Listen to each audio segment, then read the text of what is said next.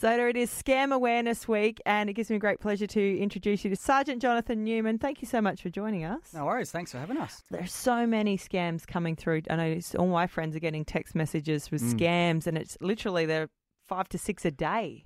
A lot of them, like your parcels arrived, Yep. click on this link, and obviously don't click on any links. Yeah, I mean, you need to look at the link and Yep. see whether that looks suspicious or whether it's legitimate. But if you're in doubt, just go to the actual website itself and log into your account as you normally would instead of following a link on a message. Yep. I think they play on the fact that Christmas is coming up. People are going to be ordering a lot of things online, so we're going to be getting those parcels. So it's about really taking the time to have a look at that message or that email and see if something's not quite right. Or if you get a call and they're saying that they're from the ATO or they're the police and you're not sure, just hang up and call them back on a number that you know to be true. Well, Erin, at the moment, there's someone impersonating as you, and they are regularly updating a Facebook page they created. They're accessing your Instagram pictures. Like, I looked at it, and it actually legitimately looks like it could be you. So they'd have to be local people, wouldn't they? I would think, just to have all that background and knowledge.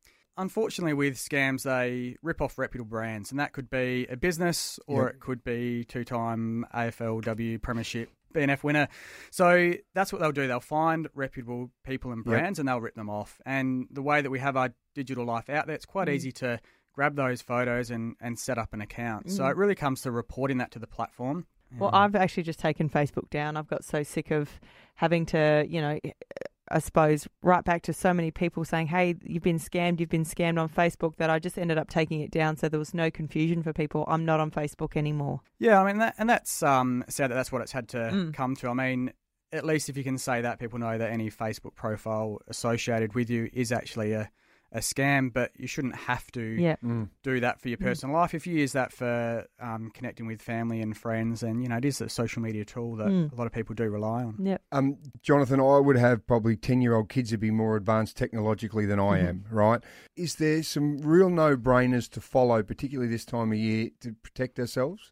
Yeah, I mean, it is quite difficult when you're dealing with the tech and you're not sure about it, but the best thing is just to take your time and reread that email, reread that text message, and not just believe everything that's in there.